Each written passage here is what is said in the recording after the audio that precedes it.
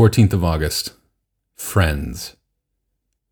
Greet Prisca and Aquila and the church in their home. Romans 16:3. There is an old saying which goes, "All roads lead to Rome."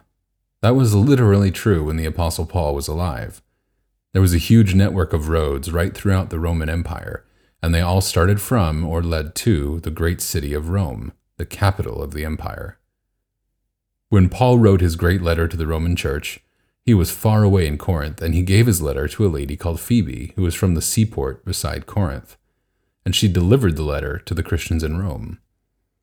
At the end of his letter, Paul sent greetings to all the people he knew in Rome, and what a collection of friends he had there. Yet he himself had never visited Rome at that stage in his life. As you read the list of the people to whom he sent greetings, you can see how all roads led to Rome. They came from such varied and faraway places.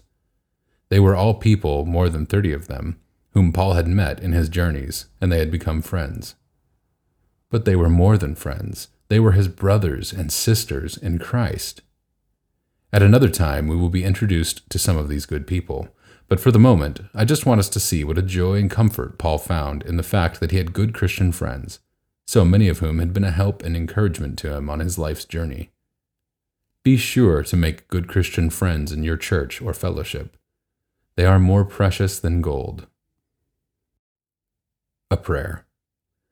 Dear Lord, I thank you for my Christian friends and ask that I may be a good Christian friend to them. Amen.